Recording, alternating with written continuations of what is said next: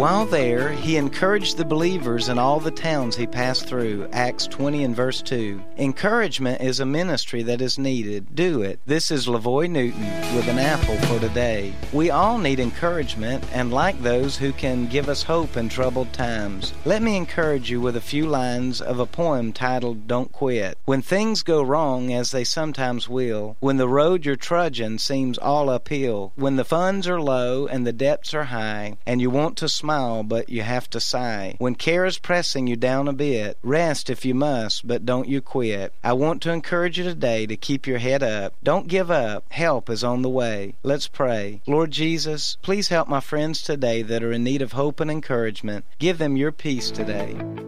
An Apple for Today is a daily word of encouragement by pastor and author LaVoy Newton. More resources and encouragement are available at anapplefortoday.com.